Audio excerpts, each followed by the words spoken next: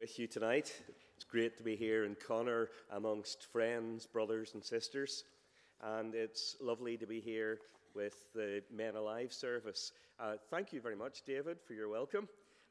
Yes, I've known you a long time. For those of you who don't know, Thelma used to baby mind. Child mind, that's a better word, isn't it? David and his sister. And, we read to him from Postman Pat. His favourite book was Postman Pat's Windy Day. Have you gone any further than that? No. But maybe more importantly, I was able to sit over breakfast and teach him from the Shorter Catechism. And is it still in there? Don't know. Maybe not. No.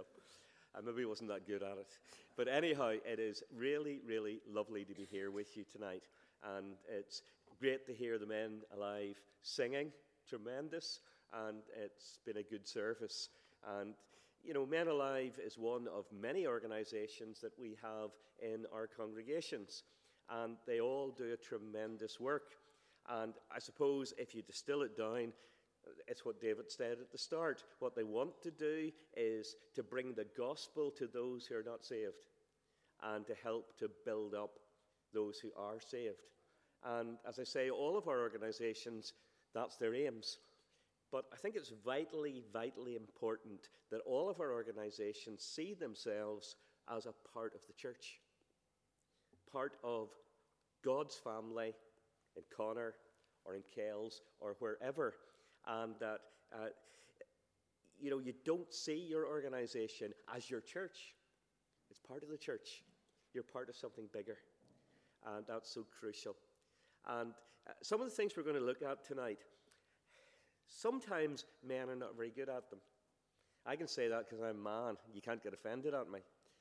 But sometimes men are not very good at them. Sometimes we sort of step back and we say, we'll let the women do that. And if I'm going to be honest, I think our congregations around here are not too bad that way. But there's some places you go and the men have totally abdicated. I well remember doing door-to-door one summer around the area here, and I went to a door and I opened it, I knocked on it, and it was opened, and I explained where I was from, and the man said, "Oh, wait a minute, I'll get the wife." And then that was repeated. Because there's this notion that there are certain things that are for the women or for the children, not for men. But what I want to do tonight is to focus on that passage that was read for us. And you see, it's going to bring right into our minds the things that really, really matter in the life of a church family. The things that are absolutely crucial. And the things that, therefore, all who name the name of Christ ought to be involved in, whether they're members of Men Alive, PW, Youth Fellowship, or whatever it is. So we're going to begin by looking at what you could call the absolute fundamentals for a local church family. And really, we get them there in verse 42. We read about the believers that they devoted themselves to the apostles' teaching and the fellowship, to the breaking of bread and the prayers. And notice that really strong word there, devoted. It means to continue steadfastly in. These are the things that they kept on doing time after time after time after time. They did not walk away, no matter whether the days were good or bad, whether things were going well or they weren't. These were the things that they stuck at through thick and thin. And there's four of them. The apostles' teaching. Every day they met in the temple courts to hear the apostles teach them. Now, what did the apostles teach them? Well, obviously, it was the Old Testament and the implications of the Old Testament now that Christ had come and died and risen again. The way we would put it is they devoted themselves to the Bible, to being taught the Bible. And that is so crucial. The Bible has to be central to all that we do in the Church of Christ. We say it is our only rule of faith and life, and it is. That's why the preaching of the Word and the reading of the Word are central in our church services. That's why, in fact, the pulpit is in the center, because the Word is central and crucial. And we know that all Scripture is God-breathed. We know all the things it's profitable for. And really, we need to take our example from these folk. Every day they met together. And we as Christians have a deep responsibility that every time the Bible is being preached, Sunday morning, Sunday evening, Wednesday evening, if that's when your midweek is, or whatever, that we will be there. Not simply to hear, but to have God speak to us deep in our souls, deep in our hearts, to have our minds shaped and molded by the truth of the Word. And I've said this to my own folk many a time. I am convinced that the battle that we face today in the Church of Christ is the battle for the Bible. Quite rightly, our friend who was praying was praying about a lot of the laws and a lot of the things that are going on that are terrible. And they are terrible, but why are they terrible? They're terrible because the Word of God tells us that they're terrible. And if we're going to be effective people for Christ in our church families, we have to believe that this Word is infallible, that it is this Word that we build our lives upon. It is this Word that shapes all of our doctrine and beliefs, that it is this Word that determines what we do in our church families. And there are far too many people today who will say, I know that's what the Bible says, but, and they try to explain it away.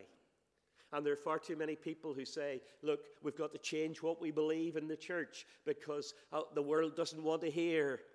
And if we only change it, then they'll come flooding in. No, they won't. If we throw the Bible out, God walks out. And the power has gone. And the people who don't believe that we thought we would get in through jettisoning truth, they don't come in. But the people who do love the Word walk out. They devoted themselves to the apostles' teaching. They devoted themselves to the fellowship. Fellowship, that's such an important thing. That's what you'll be getting, I'm sure, in Men Alive. But fellowship is not some sort of mystical thing. It's not some sort of amorphous thing, some sort of thing that you receive by osmosis.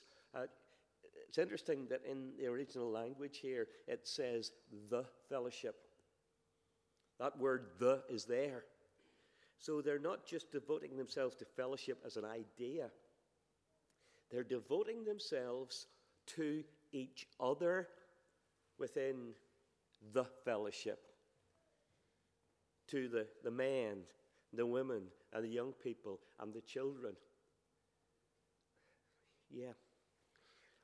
Being there to worship, being there to learn, being there to serve with the other members of your fellowship, your church family. And it's all of the fellowship. Later on we read that all who believed were together. It's all. Now, let's be really honest here. There are some people in our fellowships that are hard to like, aren't there? And maybe I'm one of them. You know, there are people who are thran and awkward and twisted, difficult. But you have to love them too. You have to be prepared to study the Word with them, pray with them, to serve with them. Because if they're Christians, the same Holy Spirit who lives in your heart lives in their lives. And it's a matter of all pulling together. See how these Christians love each other. Isn't that what the people said in the early century? And we have to commit to loving the people in our fellowship. And again, that means being here. Being here on a Sunday morning. Being here, if humanly possible, on a Sunday night and a Wednesday night. So as you can be together. So as you can grow together. So as you are a true fellowship. And then the third thing is the breaking of bread. Now, commentators differ in this. Some say this refers to a communion service. Others say it refers to simply having a meal. I happen to think it refers to the breaking of bread in the Lord's Supper. And that's an important part of the life of any congregation as well. Meeting together around the Lord's table. Two errors you can fall into. One is you can say that the table is for absolutely everyone and there's no qualifications. But that's not biblical. To come and eat and drink, you have to know Jesus Christ. Paul in 1 Corinthians talks about, the danger of eating and drinking without knowing the body of Christ, without being a part of the fellowship through faith in Christ. If you're not a Christian, the table is not the place for you. We have to say that clearly. But there's another error, and that's one that Christians can fall into. I've heard Christians say, I'm not good enough to come to the table, so I don't come. Well, of course you're not good enough. None of us is good enough. I'm certainly not good enough. Philip's not good enough. If we were good enough, Christ wouldn't have had to die to pay for our sins. The table is for forgiven sinners. It's for those who know they're not good enough, who know they're depending upon the grace of God and trusting in the blood of Christ. And so we come together to hear the word proclaimed and to eat and drink, remembering him and all that he has done. And then the fourth thing, prayers, it says here. Prayer. So crucial, isn't it? Jesus set the example. We read in Mark's Gospel of Jesus getting up early in the morning and going to that private place, that quiet place where he could commune with his Father. Now, if Jesus Christ, the divine Son of God, had to pray, boys and dear, you and I have to pray. That private place of prayer is crucial and important. But not just the private place, the public place as well. The early church prayed together. You remember when Peter was arrested and brought before the Sanhedrin? And he and his colleague were told they weren't allowed to preach. And they were threatened with all kinds of things. And eventually they were able to get out of prison. And they went to the church. What did they find the church doing? All were praying. All were praying. And prayer is so vital in the life of a church family. Absolutely vital. You know the old saying, much prayer, much blessing. Little prayer, little blessing. No prayer, no blessing.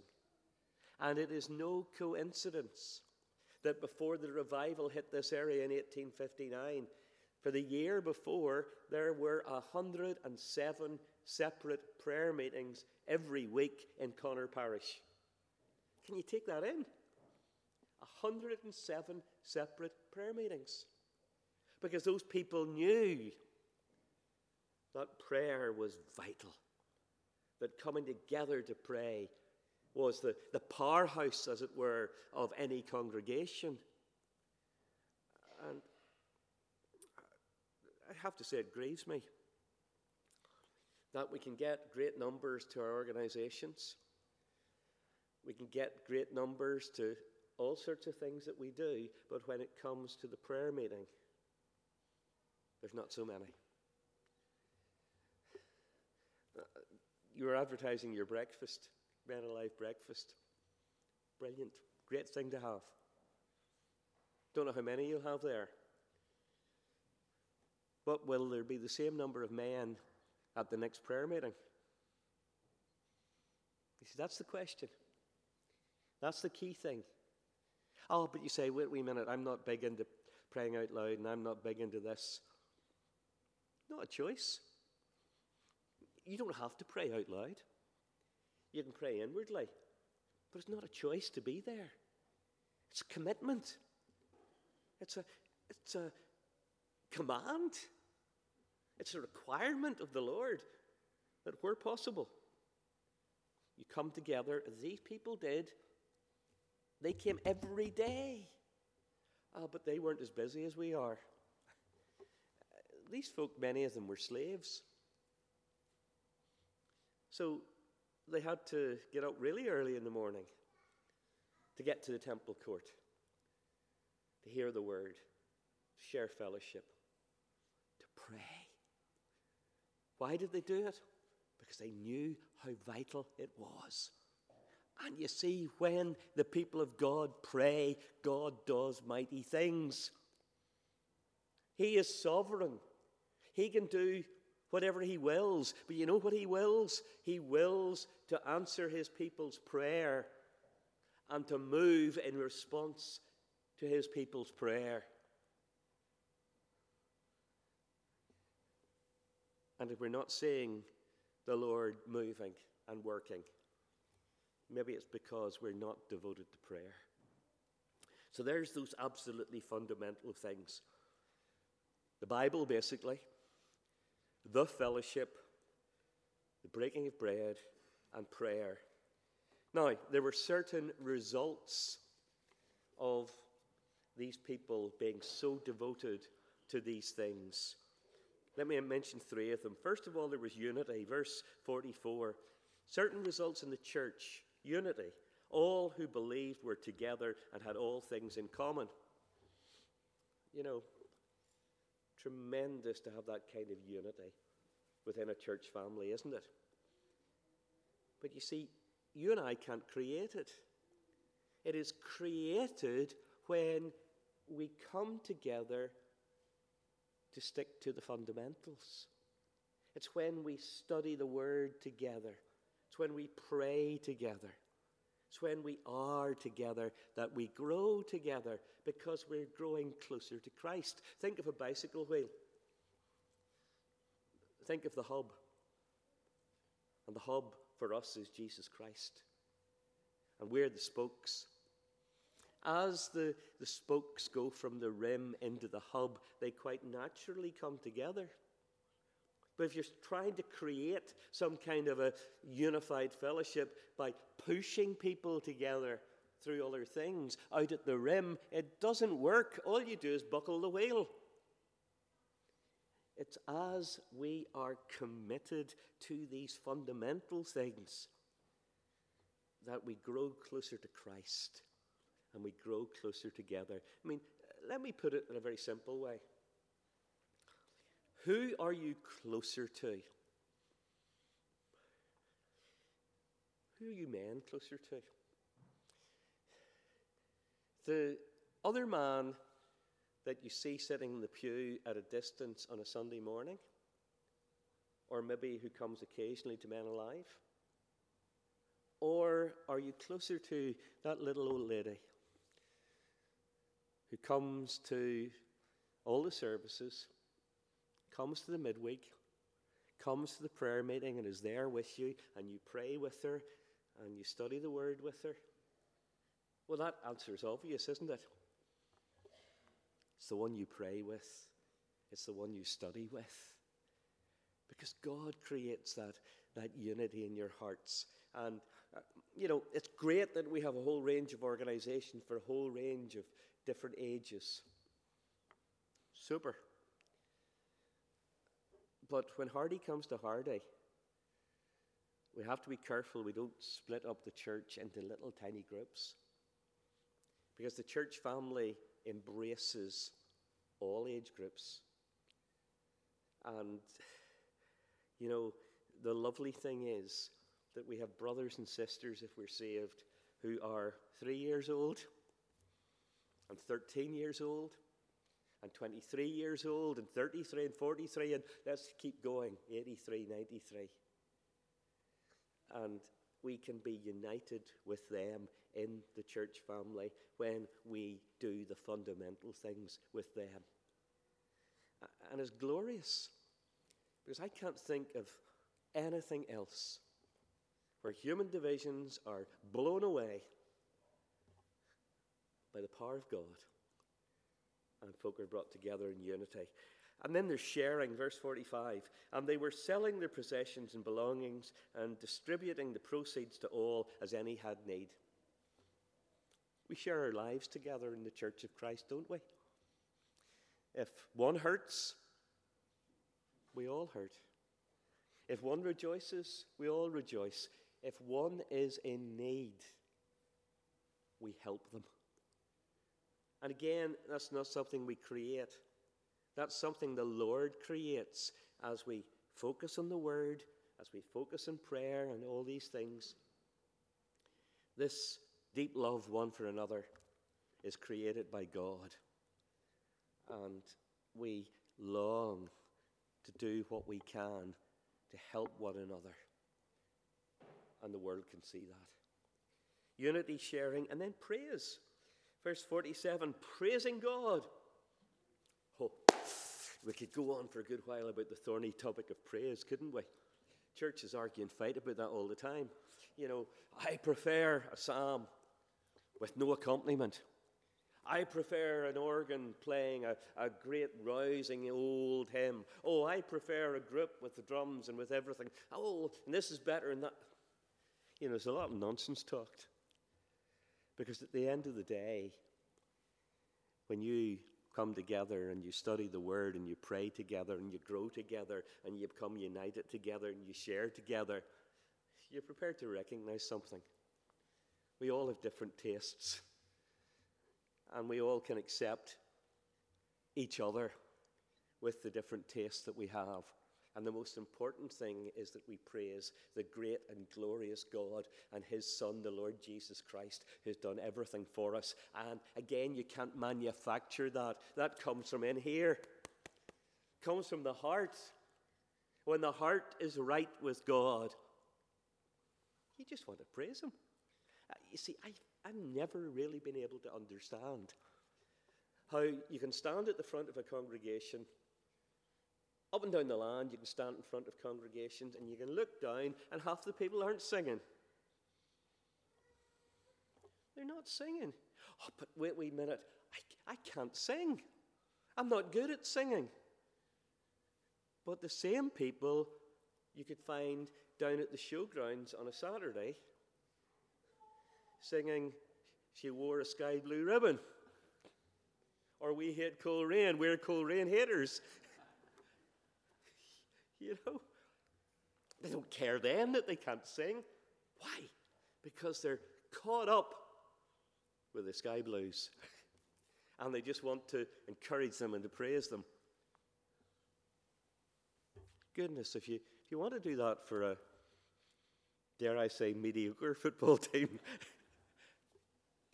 why do you not want to do that for Jesus? What's in your heart? You know, if you are focused on the things that really matter, if you're growing in the Lord, you want to praise Him.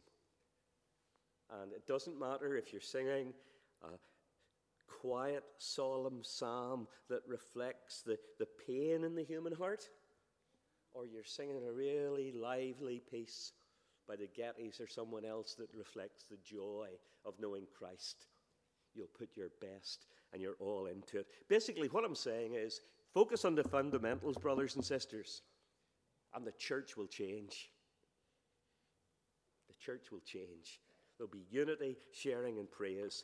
And then finally, there's some results in the world. Because when the church does what the church is meant to do, when the church is what the church is meant to be, when the church changes by the power of God, the people out there notice. And we're told three things here. First of all, there's awe. Verse 43, awe came upon every soul. Basically, the people stood back and said, wow, what's going on in that place? What's happening? I mean, there's that wee blighter who used to run round putting our windies in. He's changed.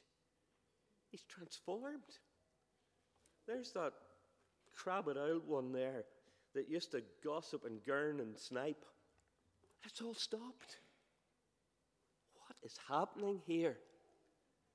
And of course, the answer is God is at work. Jesus is saved. Jesus is transforming by his Spirit. And people are saying, wow, isn't this incredible? Isn't this God a great God? Maybe I need to find out more about him. And then there's what I've called impact. They were praising God, verse 47, and having favor with all the people. Now that's a strange one, isn't it? Because we know that if we stand for Christ, there's going to be people who don't like us. There's going to be people who object to us because of what we believe and what we are. Yeah, that's true. But there's also going to be people who say, yes, I like what I see. I always use the illustration of the cricket club I used to belong to. And many years ago, there was a couple of ministers, not tell you from what denomination, and they came down to the cricket club and they wanted to be one of the boys. And they were quite blunt about it, drank themselves silly till they could hardly stand, Saturday after Saturday. And there were others of us who were Christians on the team, and we didn't do that. We were different. And these two guys thought they were great guys and well in with everybody, but I'll tell you this, when the rubber hit the road, when guys in the team were having problems and difficulties, when they were searching for the meaning of life, who did they go to? They didn't go to the drunken Scots. They went to the Christians who were different to ask their questions. The reality is, if you stand for Jesus Christ, if you're a man or a woman of the Word, if you're a person of prayer, if you are seen to be devoted to your fellowship, and your neighbours see you going out every Sunday morning and Sunday evening, when it comes to the bit, they will think well of you. They will think well enough of you to listen when you talk about Jesus and to ask questions when their hearts are troubled. And then the final result is the best of all. It's what we want to see, isn't it? The Lord added to their number day by day those who were being saved. People were saved. Now, there's no great, well thought out evangelistic campaign here. There's no wonderful program put in place. What's happening? God's people, his church family, are devoting themselves to the things that really, really matter. Their church, their fellowship is changed. And people notice. And people listen. And the Holy Spirit is at work. And every day, people are getting saved. Wouldn't that be fantastic? Every time you held a Men Alive meeting, if people came along and were saved, wouldn't be that great? Wouldn't it be great if, when the PW was on, people came along and were saved? Wouldn't it be great on a Sunday morning if every Sunday morning people were waiting behind and saying, I want to come to Jesus? Well, if you want to see that, stop messing about and focus on the things that really, really matter. And devote yourself to them, because that is when God will be at work. Let's just pray. Lord God, we do just want to truly thank you and to truly praise you for all that you are and for everything that you've done for us. We thank you for Jesus, our Savior. We thank you for everything that he has given to us. We thank you for opportunities that you give us all to come together, to study the Word, to pray, to focus on the fellowship. Thank you that we can come and meet around the table. Lord, you've given us so much in terms of our church family. Thank you indeed for the various organizations in this congregation. We're thinking especially of Men Alive tonight. And Lord, we thank you for that organization. And we thank you for men who do love you, men who want to study the Word, men who want to pray, men who have got their priorities sorted out so that, Lord, their living might be transformed. And we thank you, Lord, for this congregation.